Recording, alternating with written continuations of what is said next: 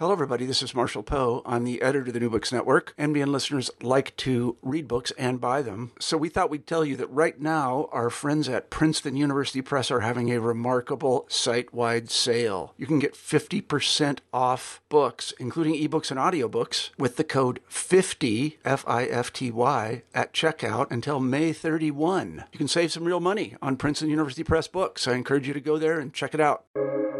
Welcome to the New Books Network. You're listening to New Books in Geography, a podcast channel in the New Books Network. I'm your host for today, Stentor Danielson, from the Department of Geography, Geology, and the Environment at Slippery Rock University. Today, I'll be talking to Adrian Buller, author of The Value of a Whale on the Illusions of Green Capitalism, published this year by Manchester University Press. Dr. Buller, welcome to the show. Hi, thanks for having me. So to start off, why don't you tell our listeners a bit about your background and how you came to write this book? Sure, yeah. So I am currently a senior fellow at an organization in the UK called Commonwealth, with a space in the middle.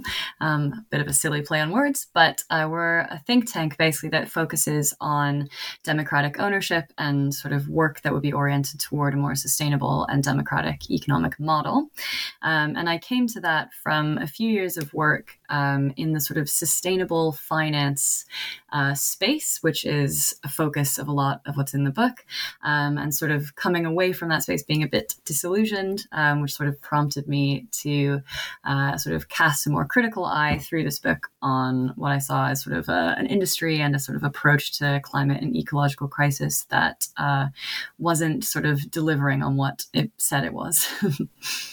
So let's start with kind of the obvious question. What is a whale worth, and why is anyone calculating this?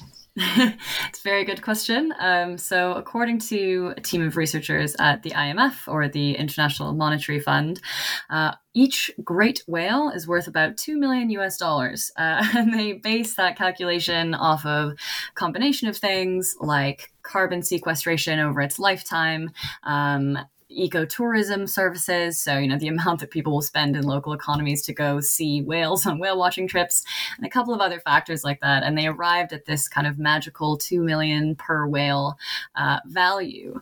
And I guess it's a very good question as to why people are doing this kind of calculation. Interestingly, although it's a kind of sensational example, it's actually not that unusual. People have done a similar kind of calculation for elephants, for example, saying they're each worth about 1.75 million based on, the benefits they create for forests and other local economies.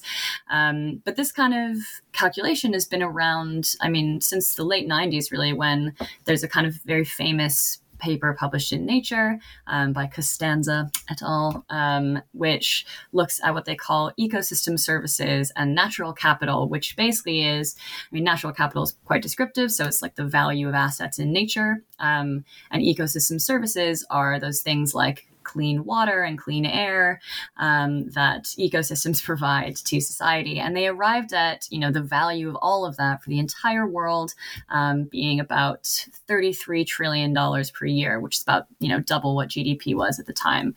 And so there's been all sorts of these kinds of numbers floating around over the decades. And they basically, the question of why is the fundamental question of this book, I guess.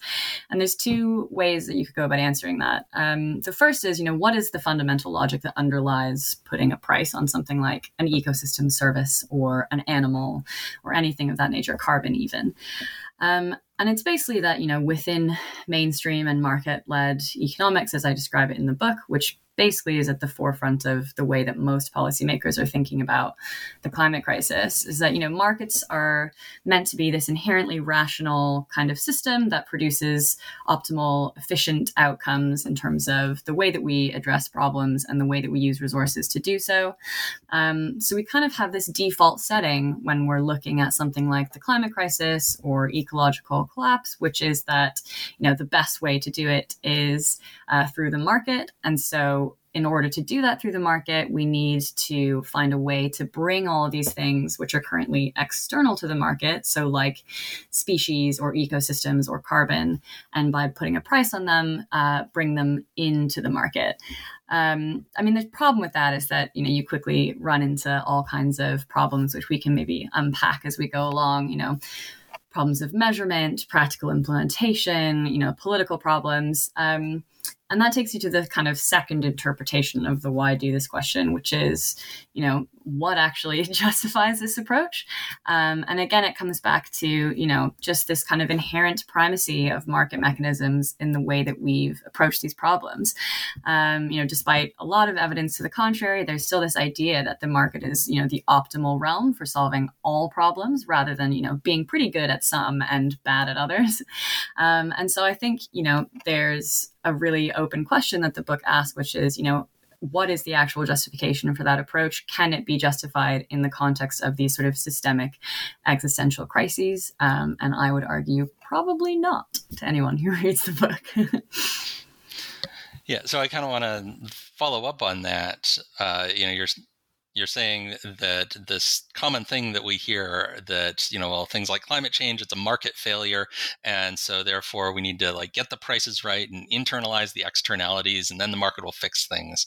And I think one of the things you're trying to do in the book is to show that that doesn't actually work, that there's all kinds of problems when you attempt to try to make all this go under that framework of the market. So can you talk a little bit more about what goes wrong when we try to, internalize the externalities and treat everything through this market-based approach? Yeah, absolutely. There are a lot of kind of ways that you can look at that question. I'll start with the simplest, really, which is when it comes to things like carbon or ecosystem services, these are parts of incredibly complex systems. So you very quickly end up with immediate practical problems, practical limitations on how you would actually kind of measure this. Very few people can agree. So the carbon price is a really good example of this. The estimates vary wildly. Some famous estimates. So William Nordhaus, who's quite a famous sort of climate economist, controversial figure for some, has sort of an ideal pathway for a 3 degrees of warming type future. Lots to unpack there, but he would put, to achieve that, a carbon price of about $40 per ton. And then he says, increasing over time, but a 2-degree future would be closer to 200. Some estimates, put a 1.5 degree pathway closer to, $14,000 per ton. And so you can see how wildly these vary. And at the end of 2020, as per the IMF, the actual global price stood at about $2. So we're not even, anywhere near the kind of lowest estimates of where it needs to be.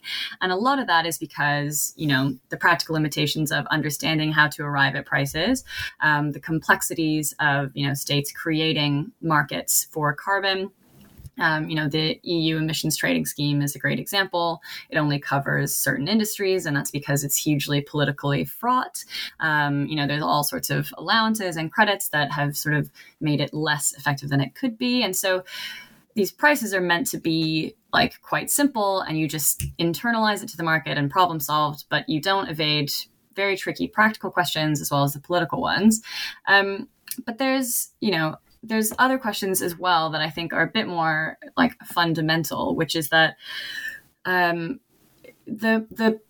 market-based system is fundamentally reliant on the idea of efficiency. And again, I'll quote Nordhaus. I don't mean to pick him out so much, but he's got lots of great quotes to reference. And, he describes efficiency as the staple diet of economists. They eat it for breakfast, lunch, and dinner. And what he means in that statement is that, efficiency is the most cost-effective way, the most efficient way to, reduce carbon emissions or to resolve various problems. And that is the logic that fundamentally justifies using a market-based approach. You see this in all types of papers that policymakers or academics publish in favor of carbon pricing. Everyone loves to talk about its simplicity and its efficiency. But when it comes to something like the climate crisis or biodiversity, for me, that leaves a really unanswered question, which is why should we be prioritizing efficiency in the first place? I think, for some challenges in some areas of the economy, maybe that's, a great outcome. Maybe that should be prioritized. But when you're facing, a non-trivial catastrophic threat, it seems to me that making efficiency your priority requires a lot of justification. And for me, instead, we should be focusing on things that are almost inimical to a market-based approach, which is like prioritizing effective planning, throwing everything we can at the problem, and being okay with the fact that some of those things might not work and might not be that cost effective, but we're confronting a genuinely existential threat. And so being comfortable with the idea that, there can be state-led investment or, other forms of planning, and that not everything needs to be left to the market, I think is very valid. And there's a really excellent piece that I would recommend to listeners by an academic called Cédric Durand, D-U-R-A-N-D. I reference it in the book, but it's published on the New Left Review sidecar page, which is free to access. And he talks about this issue really lucidly, and I highly recommend that paper. And the final point, and my biggest issue with the market-based mechanism for these kinds of incredibly complex challenges is that it inherently sort of leaves out the question of justice and the sort of distributional questions related to these crises.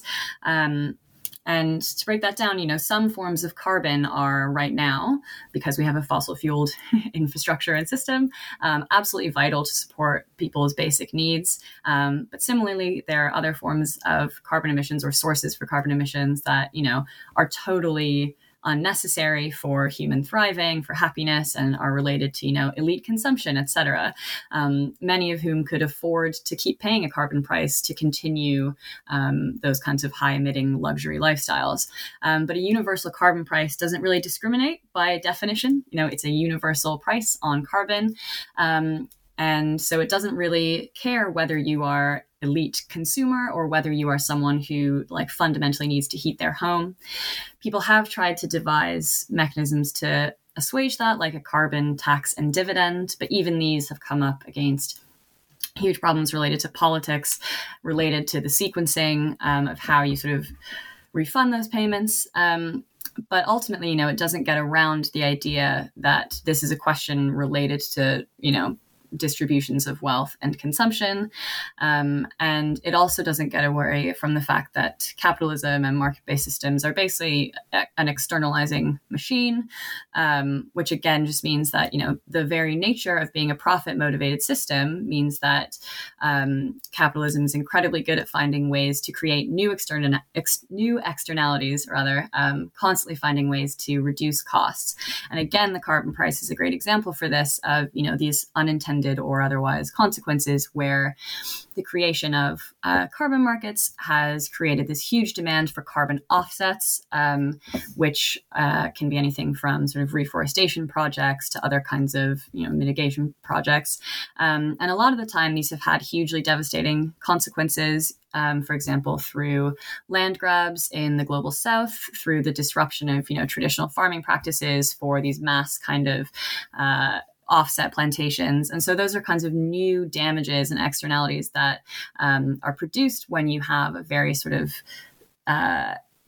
solely focused on carbon style market-based mechanism and approach to solving these problems. And that's not sort of a bug of the system, it's a feature, again, which comes down to the fact that, by definition, it's looking to find the most profitable way to do things and the most cost-effective way to do things. And often when it comes to these crises, those two priorities are just incompatible with what actually needs to be done. Okay. So at the center of your analysis is asset management companies like Vanguard and BlackRock. So can you tell us, what do these companies do, and why does that matter for environmental crisis? Yeah, so asset management firms are maybe a bit of a passion of mine, and that's perhaps a bit of a quirk of the book. They might be surprising for people to find in a book about green capitalism rather than, for example, the fossil fuel giants. But I focus on them in a chapter or two of the book because I think they are sort of an overlooked industry that is massively growing in scale, but also in influence specifically over the way that policymakers conceive of and respond to the climate and nature crises. So in the very basic sense, asset managers do exactly what their name suggests. They manage assets. So if you have a pension, if you have pension assets, then chances are your pension fund relies on an asset manager like BlackRock or Vanguard to invest those assets. And, there's thousands of them around the world, but the majority are based in the US and the UK. And there's sort of a handful of incredibly powerful top firms that include BlackRock and Vanguard. And it's an incredibly concentrated industry. So the entire global industry of asset management represents about $100 trillion in assets. But the top three managers alone, so BlackRock, Vanguard, and State Street, together control about 20 trillion in assets. So that's, a full fifth of the global system, which is under the control of just three firms. They're also, universally exposed, meaning that they have investments across the entire economy, across every asset class, often with pretty significant stakes. So together they're owning, between 10 and 20% of any given S&P 500 company. So that's all the big guys from Exxon to Facebook to Amazon. And that gives them a huge amount of power in the companies themselves, absolutely. But it's also started to be a huge amount of power directly over policy and the way that we are conceiving of responding to these challenges. And so Larry Fink, for example, he's the CEO of BlackRock. Sorry, can you hear that immense thunder sound? Is that distracting? Yeah, no, that's all right. Okay, I'll start again. So Larry Fink, he's the CEO of BlackRock, and he's often been semi-jokingly, semi-seriously accused of creating a sort of shadow government through which he's kind of funneled policymakers and powerful people from the BlackRock company to influence U.S. policy. And I don't want to get too conspiratorial at all, but you can see, several former BlackRock executives having prominent positions in the Biden administration. They were also invited to advise on the European Union's sustainable finance regulations. And BlackRock was given, for example, the task of conducting the Federal Reserve's asset purchase program in response to COVID-19, through which they bought up, a ton of their own funds, just conveniently. And so, they've been dubbed by groups, including, Bloomberg, hardly a sort of radical press outlet, but even they have sort of criticized their role as an increasingly kind of like fourth branch of government. And so I think in particular, when it comes to the climate crisis, they have quite a vested interest in how we resolve that problem because they're universally exposed in terms of what they own and what they invest in. They're universally exposed to the climate and nature crises, and that makes them acutely interested in the way that we address and resolve them. And so they're important to me in that respect. And in the book, I talk about this kind of framework developed by a German academic called Dr. Benjamin Brown, called asset manager capitalism, which he defines as sort of a new logic of corporate and economic kind of governance, which is related to the fact that these big asset management firms, they are absolutely huge. There's massive concentration in the industry.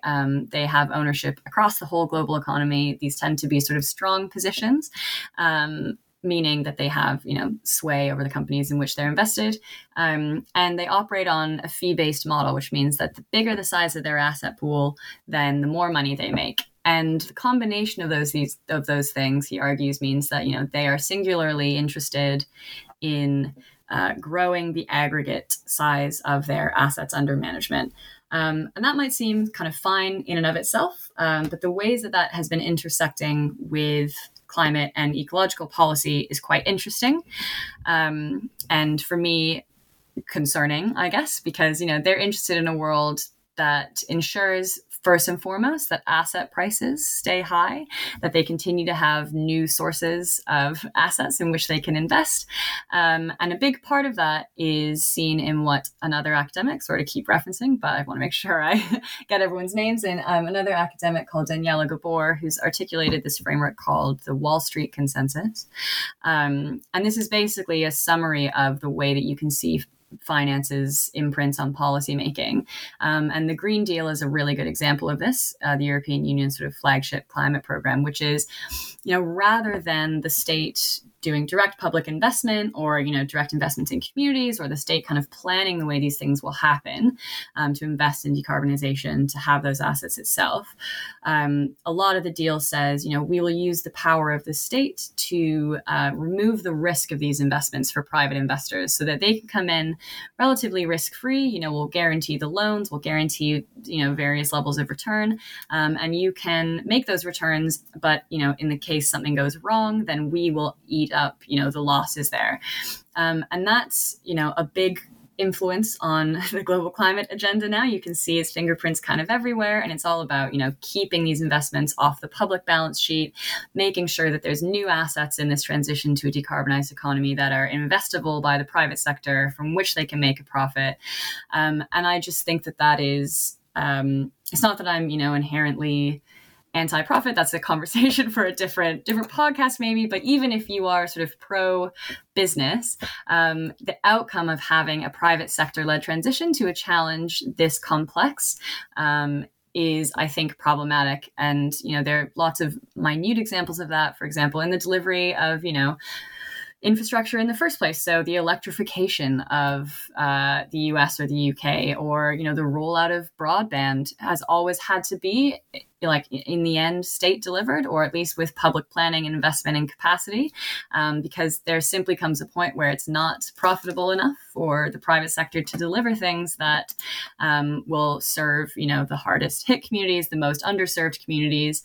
And that goes for the climate crisis as well. We want to make sure that we're not just investing in the most profitable initiatives, but ensuring that we're actually solving the problem and doing so in a way that's fair. So I think the turn towards a policy agenda that's very shaped by the logic of the investment system is of concern for me. And then the last point that I'll say, and I realize I've gone on quite long here, is that they also are sort of fundamentally changing the nature of investment and capital allocation in the global economy. And a lot of that comes down to their role as what's called passive investors. So what this means is that rather than, we think of investors in the kind of Wolf of Wall Street style sense where, they're frantically calling people and picking companies and buying stocks and all that. Whereas today's biggest asset managers, particularly BlackRock and Vanguard, are primarily passive, which means that the funds that they sell to people decide what they're investing in based on an index. So a list of securities that they should buy, how much of each they should buy, that are often created by third-party providers. So MSCI, S&P Dow Jones, these are names that might be familiar to some listeners. Most people, I guess, know the S&P. And so these firms are now sort of telling investors often, what they should be purchasing, how much of each. And that fundamentally changes the way that capital is allocated, fundamentally changes, who is making these investment decisions. We've now got three index providing firms that absolutely dominate and that are quite opaque, even compared to the asset managers themselves. And that has real world consequences, not just for the corporate economy. A lot of index funds can be market making and sort of prioritize incumbent firms. They can have sort of a self-perpetuating, sort of self-fulfilling prophecy in the way that they drive up the valuations of larger firms.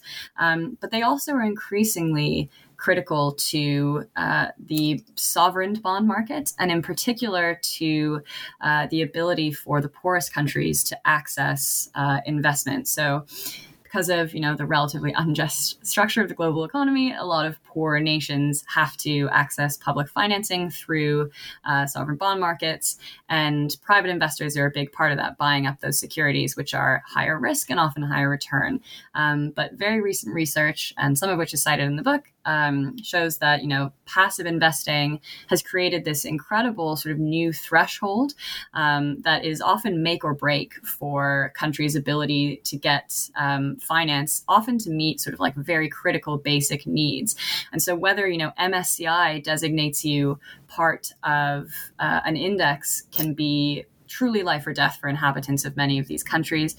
And there's also very new research that shows that, passive investment funds are the most likely to withdraw the quickest from these countries' debt in times of crisis, which, immediately pushes up their cost of borrowing, can create spirals of indebtedness, incredible suffering in the near term, and then in the long term risk, totally compromising any efforts they might be taking to not only mitigate but adapt to the climate and nature crises. And so basically we just have this massive sort of transfer of power to a new sort of system of investment that I think is, poorly understood and not often scrutinized. And so they, for those reasons, form quite a big focus of the book.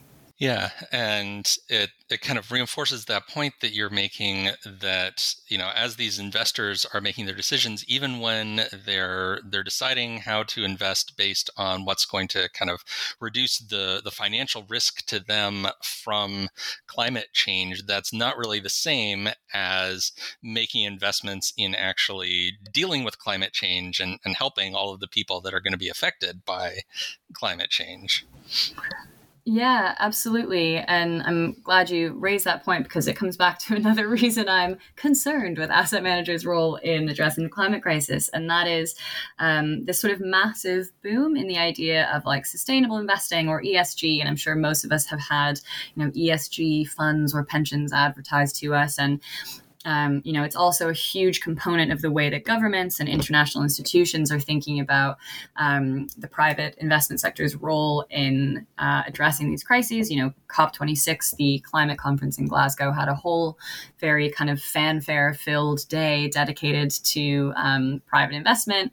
The UK government's flagship, one of their flagship climate kind of proposals is like green finance strategy, all these things. And it comes down to this idea that we can rely on the private investment industry's self-interest from, the risks posed to it by the climate crisis. And by risks, I mean, risks to asset values, basically, and risks to returns. And we can rely on that self-interest to drive a total greening of the financial system and through that process, a greening of the economy more broadly. And this is, very pervasive, both at the policymaking level, but also at, the individual mindset. Not to be too anecdotal, but, many of my family members have approached me to say, should I switch my retirement savings into an ESG fund? And this idea that you can do well by doing good has proven to be, incredibly popular with millennials who are, really deciding this is how they want to make a difference in the world. And I think that is a really dangerous distraction from not only, demanding and advocating actual sort of shifts in the way that we distribute money in the global economy, the way that we invest, what we're allowed to invest in, what's incentivized. And it gives this facade that something is really happening when it isn't. And the reason that it's not really shifting or making, huge shifts when you're doing something like investing in an ESG fund, which one of us might do, is that, there's a difference between investing and investment. And that sounds quite pedantic.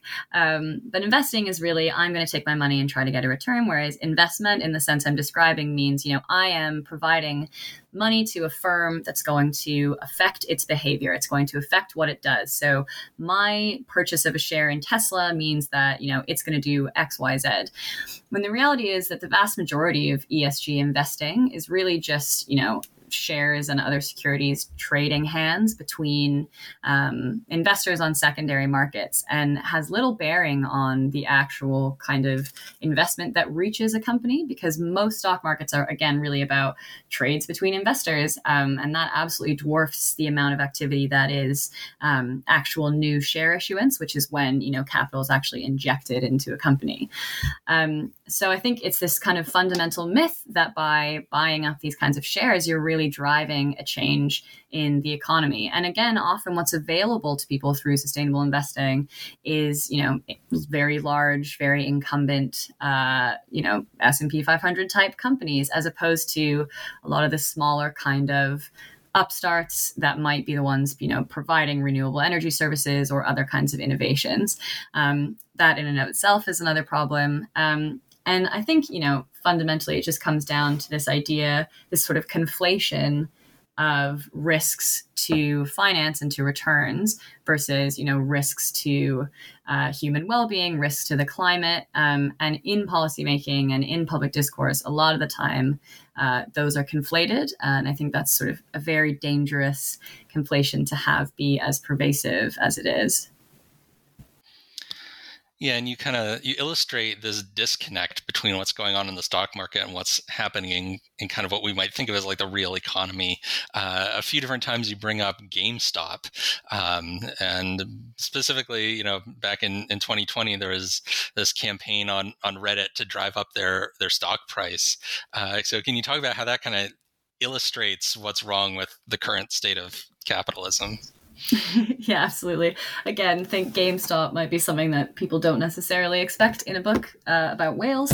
But basically, GameStop, I think, was such a really useful kind of teachable moment on the way the stock market functions and, what it really serves to do.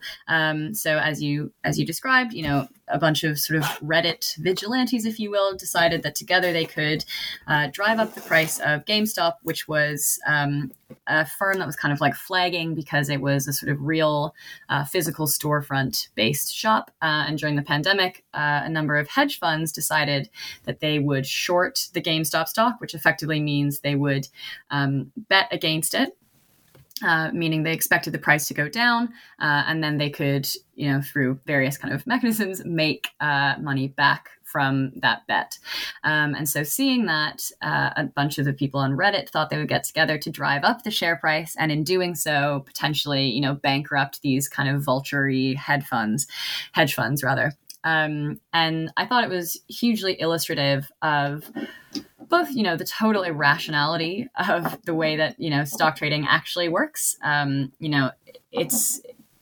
It completely represents the way that a share price, which we often think of as, a high share price means this is a great company, that can and, often, if not most of the time, is completely divorced from, what's actually happening in the company itself. All you need to do is look at Uber, which is, still never turned a profit and yet has, huge interest from investors, to understand the kind of way that these valuations can be totally divorced from the companies themselves.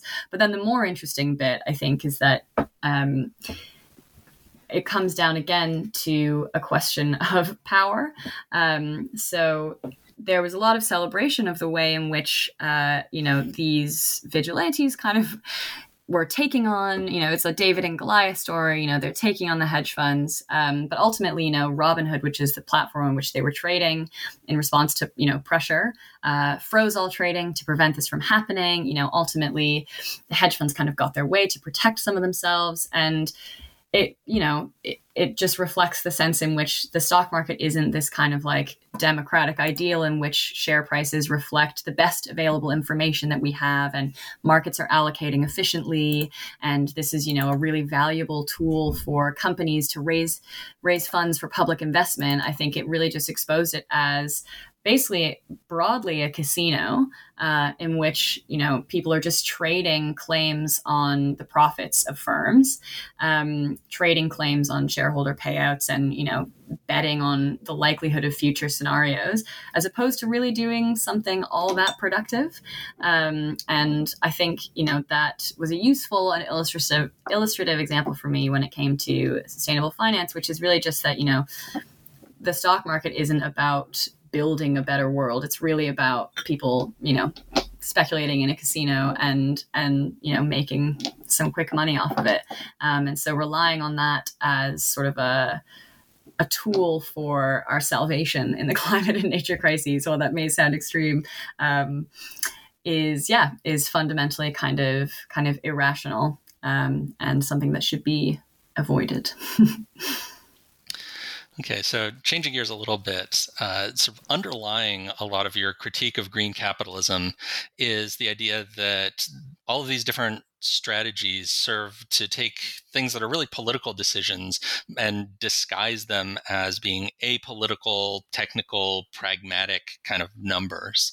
So can you elaborate a bit on that and about the importance of politics? Yeah, so again, there's this sort of idea that market-based mechanisms are sort of avoid the messiness of doing actual politics. So by finding ways for things to be conveyed through prices, then you're sort of transferring the thorny question of, what do we do about our entirely fossil fuel dominated system of infrastructure? What do you do about, people who can't afford to heat their homes? What do we do about, deforestation? All of these really complicated questions, and just kind of shift it to the comparatively apolitical domain of the market. And I use sort of scare quotes there, to let market actors decide. But, the problem is that for me, the market is a fundamentally sort of undemocratic space. And that sort of goes against, I guess, conventional pro-free market logic. So Ludwig von Mises, for example, who's a very prominent kind of free market thinker, describes the market as, the ultimate exercise in democracy because, one penny gives you one vote, and then that expresses in aggregate, what people value and what people want. And I think that kind of idea holds as well in terms of, our addiction to market-based solutions to these problems, which is that, the outcome of that reflects the public will. And, we've gotten around the thorniness of, going through Congress and like the sort of grotesque messiness of politics. And the market has resolved it by responding to the whims of rational actors. But I think any of us who, live in a society can understand that that is really not how markets work. There's huge disparities in power. There's huge disparities in wealth, and consequently, who has an influence there. They're not rational. And I think, they end up just transferring as a result what to me should be a fundamentally sort of democratically decided question, which is, this society is environmentally and ecologically unsustainable. What kind of alternative are we going to build? And transfers it over to a system which says, what are the most profitable ways that we can respond to this problem? And again, I've said this before, but the idea that we can solve it through prices that internalize these things to the market sort of just ignores the questions, the very challenging and inherently political questions of justice in this space, which is, as many of us will have heard a lot of times, the people who are on the front lines of the impacts of climate and ecological crisis, have overwhelmingly done very little to contribute to it. And the inverse is also true. The comparatively wealthy who have done much more to drive these crises are also, likely to be comparatively safe in the face of its impacts. There are huge disparities in global consumption and global emissions. And I think those really, really matter. It's a much less politically popular question to think about distributions of wealth and consumption, but I think it's sort of physically and ecologically necessary, in addition to being important from the perspective of justice. If any of us profess to have, this kind of cosmopolitan concern for the people and the poor of the world, and maybe some people don't, I'm not among them, then this is something that we have to grapple with, and that's something that the market fundamentally is just not interested in doing, let alone often designed to ignore. To go back to what we talked about before in terms of creating all sorts of new externalities, even if you were to internalize carbon, for example, to the market. Yeah, and so then I think that kind of naturally leads into the question that, if we can't beat climate change with green investing and carbon markets and so forth, what can we do? What is the alternative to green capitalism? Very good, very big question. And I think, in the book, I explicitly say, and this is probably dissatisfying in some ways, that I don't, nor should I really have all the answers to that question. I think my primary goal with the value of a whale is just to say that, we're in this phase where we're pursuing sort of headlong all of these approaches to this crisis that are, at best a distraction from the real problem, and at worst, actively contributing to new problems, or just, not at all addressing the underlying issues and the crises that we're facing. So that's sort of goal number one of the book, is, to have a fundamental rethink of the sort of mainstream ways that this is currently being approached.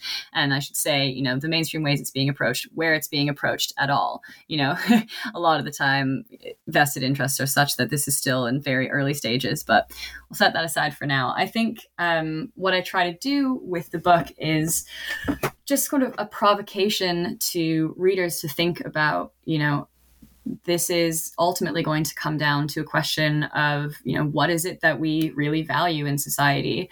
I'm of the perspective that this will require some uncomfortable questions about the way that we produce, the way that we consume, the fact that, even if you're relatively lower middle class in somewhere like the US or Canada, you're part of the world's kind of globally affluent, and you have a massively outsized contribution to this problem. What does that mean for your life and for the way that it may or may not need to change in the context of these crises? And I think there are a lot of people who are coming up with really interesting and totally varied answers for what that might look like.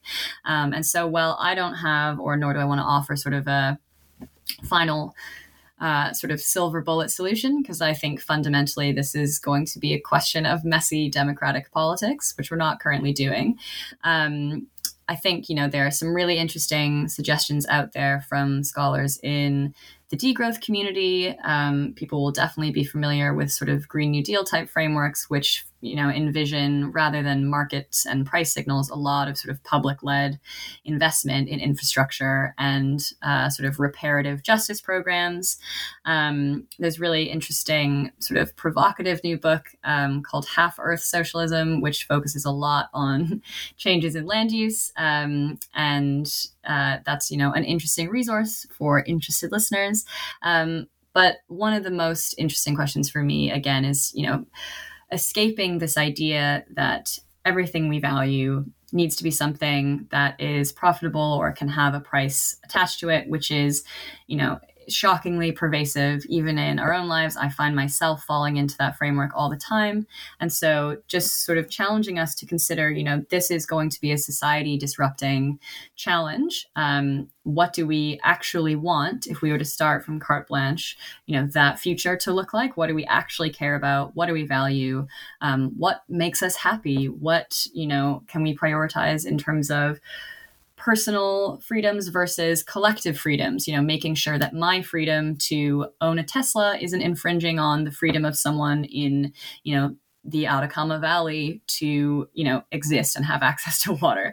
And so re-challenging these assumptions. And there's a really good guide to that, an interesting book by Kate Soper on an alternative hedonism. It's called Post-Growth Living. And there are lots of resources like that out there that I would encourage listeners to engage with. But yeah, I guess fundamentally for me, it comes down to completely reappraising, what as a society we value and what we cherish and what we keep as we move to what is going to be, I think, a radically different future. Okay. And just to kind of clarify your Atacama reference there for any listeners that didn't pick up on that, that's because to build an electric car, you need lithium. And there's only a few places in the world where they're mining lithium, and South America is one of the big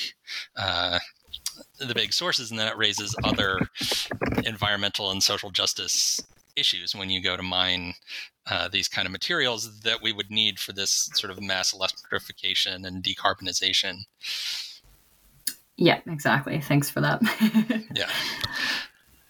Okay, so as we're moving towards the end of our time here, I wanted to give you an opportunity to give a shout out or a thank you to anyone whose help was important to you as you were writing this book. Oh God, there were so many people who were, hugely valuable to this. I'd like to thank basically the whole team at Commonwealth, to my sister for relentlessly editing, and then I think for the kind of intellectual guidance, whether they're aware of it or not, of many of the people whose names I mentioned. So Ben Brown, Daniela Gabor, Jason Moore, whose name I may not have mentioned, but who's a big influence, and to everyone who reviewed chapters for me, thank you for taking the time. All right. And so to close out, we always like to ask, what are you working on next? What's your next big project that you're taking on now that this book is out? Well, first I'm going to sleep a little bit, but then I have actually another book that is co-written with the director of Commonwealth, where I work, coming out this fall, which you can look forward to. It's called Owning the Future, and it's out with Verso, and it's on sort of property relations and ownership, which is our bread and butter at Commonwealth. And then, I'll be looking forward to taking on the question of asset management and ownership and the ways that it intersects with the climate crisis at Commonwealth. So you can follow our work. I can share a link maybe with the episode, because we are fundamentally ungoogleable as an organization because of our name. Sure. Yeah. If you give me that link, I'll add that to the episode description. Okay. Well, thank you so much for coming on the show. Thanks for having me. It was great. You just heard a conversation with Adrienne Buller, author of The Value of a Whale on the Illusions of Green Capitalism, published this year by Manchester University Press.